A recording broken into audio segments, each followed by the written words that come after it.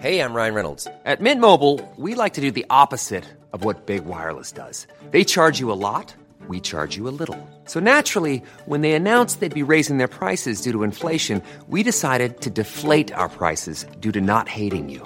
That's right. We're cutting the price of Mint Unlimited from $30 a month to just $15 a month. Give it a try at mintmobile.com/switch. $45 up front for 3 months plus taxes and fees. Promo rate for new customers for limited time. Unlimited more than 40 gigabytes per month. Slows full terms at mintmobile.com. This Mother's Day, celebrate the extraordinary women in your life with a heartfelt gift from Blue Nile. Whether it's for your mom, a mother figure, or yourself as a mom, find that perfect piece to express your love and appreciation. Explore Blue Nile's exquisite pearls and mesmerizing gemstones that she's sure to love. Enjoy fast shipping options like guaranteed free shipping and returns. Make this Mother's Day unforgettable with a piece from Blue Nile. Right now, get up to 50% off at BlueNile.com. That's BlueNile.com.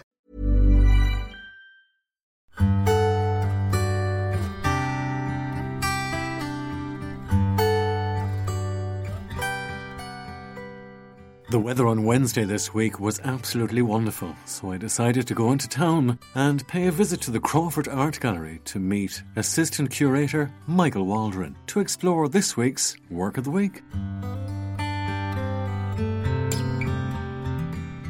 While waiting for Michael outside the Crawford, I was told by the fine gentleman standing at the gate that I should go in and have a look at the message that announces the Lucid Abnormalities exhibition here in the Gibson Galleries. And that's what I've done whilst waiting for Michael to join me for a cuppa in the Garden Cafe. See what he means?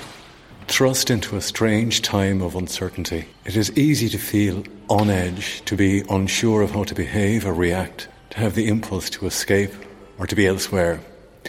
Moments of calm are held dear. Along with our thoughts, the familiar might become alien. Empathy may be coupled with suspicion, even anxiety. We relate to each other differently. Forging new relationships and offering alternative contexts, this exhibition draws together familiar works from the collection by Margaret Clark, Sean Keating, John Lavery, Daniel McLeese, Nora McGuinness, Edith Somerville, Mary Swansea and Jack B. Yates, with lesser-known works that are sometimes startling or troubling in mood or tone. And that's Lucid Abnormalities. One of this week's Works of the Week is exhibiting as part of that. And Michael has just walked in the door. We'll have to meet for a cup of coffee. I'll meet you below. Yeah, okay. Oh, Michael, here's your dessert. It's not too early in the day, is it? Well, you know what I was going to order? I was going to order a Guinness, but that's the reason we're here, isn't it? I hope they serve it. Well, I don't know if they serve Guinness in the Gallery Cafe or even in the Garden Cafe, but it is available in the Crawford this week as the Work of the Week, isn't it? It is, and a very nice Guinness at that. We're talking about May Guinness, who would be a descendant of the great Arthur Guinness. She is indeed. So from her father, she's directly descended from Arthur Guinness himself. Yeah. And I suppose she grew up in that sort of affluent background and was homeschooled and spent much of her life in the family home of Tibredon in the Wicklow Mountains. Do you know what struck me when I looked at the painting myself, just for the first time, not knowing anything about who it was by or who it was of?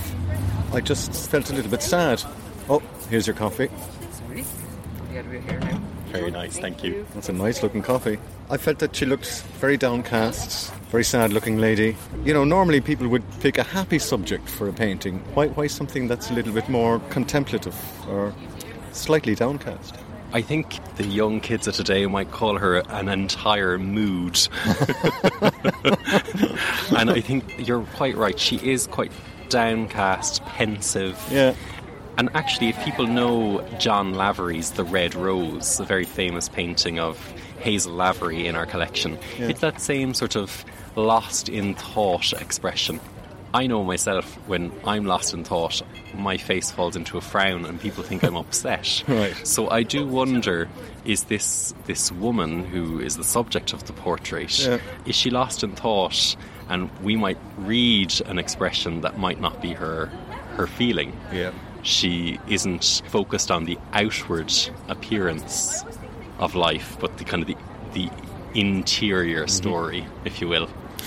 Well, now that she's joined us for coffee and cake, and I can't ask her directly, like, are you all right?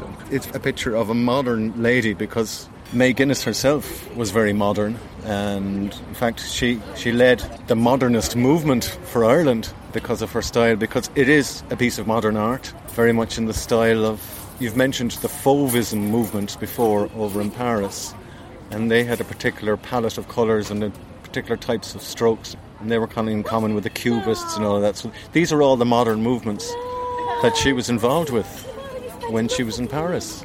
Absolutely. She began as a watercolourist in the 1890s, and quite late actually. She was already in her 30s before she began seriously pursuing art. And so that kind of late Victorian dream very quickly gave way to a different aesthetic for her. Right. So she was in Paris in the first decade of the 20th century. Yeah. And this is where she encountered the work of Henri Matisse and the Fauves, as we mentioned. And the Fauves, loosely translated as the wild beasts. I think we mentioned them with regard to Sylvia Cook-Collis before. And they were known for their wild use of colour. Yeah. And the free brushwork. And while this is a more subdued colour palette, and it comes in about 1930, you can see the impact of how she has absorbed and considered and transformed her own work through contact with others and other ways of seeing, other ways of doing, other ways of thinking. If you were to describe, say, from a fashion point of view, what are we looking at if this was Vogue magazine or something like that? Well, this, like, if you think 1930, she's wearing one of those felt hats or bonnets that you would expect of the late 1920s, early 1930s. Yeah. And she seems to have some sort of coat on, perhaps a blouse of some kind, but the detail really isn't there. We can't really judge, what fashion label she's wearing. But she's particularly, I think, she's being proposed to us as a contemporary woman. Yeah, she wouldn't be out of place in The Great Gatsby, like. No, although maybe the colour palette that she wears, which are browns and kind of quite subdued, might not be as flashy as Jay Gatsby's parties well, it is would expect. It's a cold country we live in. You have to wrap up warm. I mean, it could be winter. Yeah. But I think perhaps what she's wearing would be relatively appropriate for the time period. I don't know how highly fashionable it would be, but certainly I think what the artist is trying to communicate is that she is a modern woman. She is a woman of now. She's not a woman of any other time. Yeah. She is presented to us, I think, on those terms. It's almost a close-up as well when you look at it, because it's only taken from the shoulders and the head perspective. It would be a close-up if it was in front of a camera. It would be referred to as a close-up. Absolutely, and we're very close to her, which we can obviously identify that this is a woman. She's Caucasian. We know what she's sort of wearing. But when we look closer at her, particularly if we get close to her eyes and face, the artist has used non-naturalistic colours, and what I mean is colours that we wouldn't necessarily associate with different parts of the face. Yeah. So one blue eye and one red eye with a flash of red on the curve of the eyebrow, and then in the shadow of the nose and in the lips.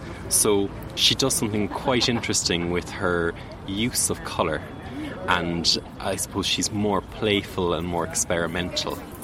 Now, just talk about her painter, May Guinness. I was just reading online that she's been described as the first practising Irish artist to introduce a modernist sensibility to Irish art. It's a very kind of curious statement, and I think not far off. She was born in 1863. Yeah. So by the time the 20th century dawns, she is a mature woman. She is almost a generation before Mary Swansea, another great pioneering Irish modernist. Yeah. And she's maybe even 2 generations older than someone like Ménie Gellet, who we've met before on our journeys. Yes. And so from that perspective, yes, there are other artists who are introducing modernist ideas, like Roderick O'Connor and others, but I think she's there at that wave. Certainly she's plugged into a network. She knows Ménie Gellet and Evie Hone and these other artists, and so they all are kind of circulating ideas. and suggesting things to each other as well. She remained throughout her life ferociously independent. She travelled the world. She didn't let the, let's say, Guinness name show what direction her life should go in or whatever wealth it gave her. She found wealth in other ways, in life, in art. She did, and while we might think, of course, with a sort of a privileged background, it enables her to do many things that others might not be able to do, and perhaps it allows her to be an artist. What's really interesting is that at the dawn of the First World War, she enlists in the French army as a nurse. Yeah, and that's voluntary. And I suppose it's part of that feeling at that time. You do your duty or whatever that might be. So well thought of was she, and so brave. She was awarded the Croix de Guerre in 1917 for her service during the Battle of Verdun. That's one of the highest awards that the French can give, isn't it? She wrote about it as well, her experience. She did, and I think that's what makes her quite a compelling artist. We only have 2 works by her in the collection. They're 2 very fine works, but she is, I think, more fascinating than perhaps 2 works can tell. When we look at the collection like this and we spotlight an artist or highlight a certain artwork, we're hoping that public interest in that person will be generated. She's known in artistic circles, but perhaps not as well known as her contemporaries. So it's really nice to celebrate her this week. And you know what? All year long, because it's part of a greater exhibition which is going to stay up in the Gibson Galleries right into next year. And you were saying that this lady didn't get much of an outing until now, really. I think this might be the second time we've shown her in the last 4 or 5 years. We've had the painting since 1957. It was given to us as a gift. I presume it was given because she had died in 1955, and so perhaps someone thought, it would be a good idea to ensure her memory lives on. Certainly she's not seen as often as some of her bedfellows in the gallery, like Men of the South and The Red Rose. She's keeping good company.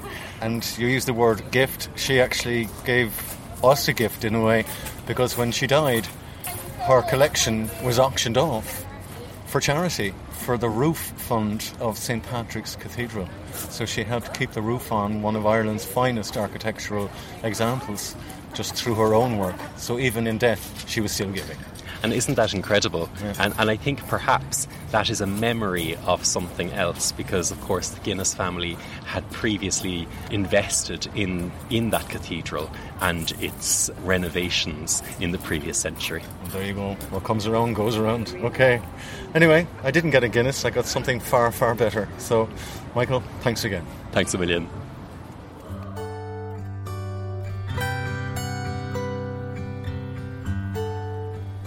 Now I can look at the portrait lady in person.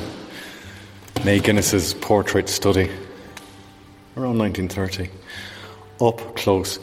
And the first thing that strikes me, Michael told me this would happen, there's no glass. It's just the portrait as is. In fact, funnily enough, it's a lot more colourful in real life, even though the photograph of it is perfect. But actually seeing it up close and in person, you can see the strokes and everything. Isn't it wonderful the way that works of art like this are allowed to live in places like here in the Gibson Gallery as part of a bigger collection? What's caught my eye is that she's keeping very good company, because right next to her is Sean Keating, the famous Men of the South. And if you've never seen it, or you don't know what I'm talking about, the minute you look at it, you'll recognise it. So, if you're looking for this week's Work of the Week, just to the left of the Men of the South, looking away from them as they look towards the entrance, is May Guinness's portrait study. So actually still, what I said about it, my first reaction still is the same. It's still quite a sad, solemn piece. She's lost in a world of her own. So that's where I leave her. I leave her be. It's her world.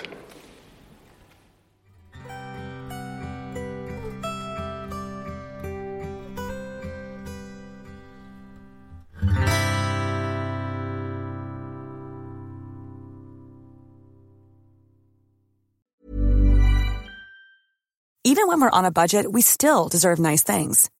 Quince is a place to scoop up stunning high-end goods for 50 to 80% less than similar brands. They have buttery soft cashmere sweaters starting at $50, luxurious Italian leather bags, and so much more. Plus, Quince only works with factories that use safe, ethical, and responsible manufacturing. Get the high-end goods you'll love without the high price tag with Quince. Go to quince.com/style for free shipping and 365-day returns.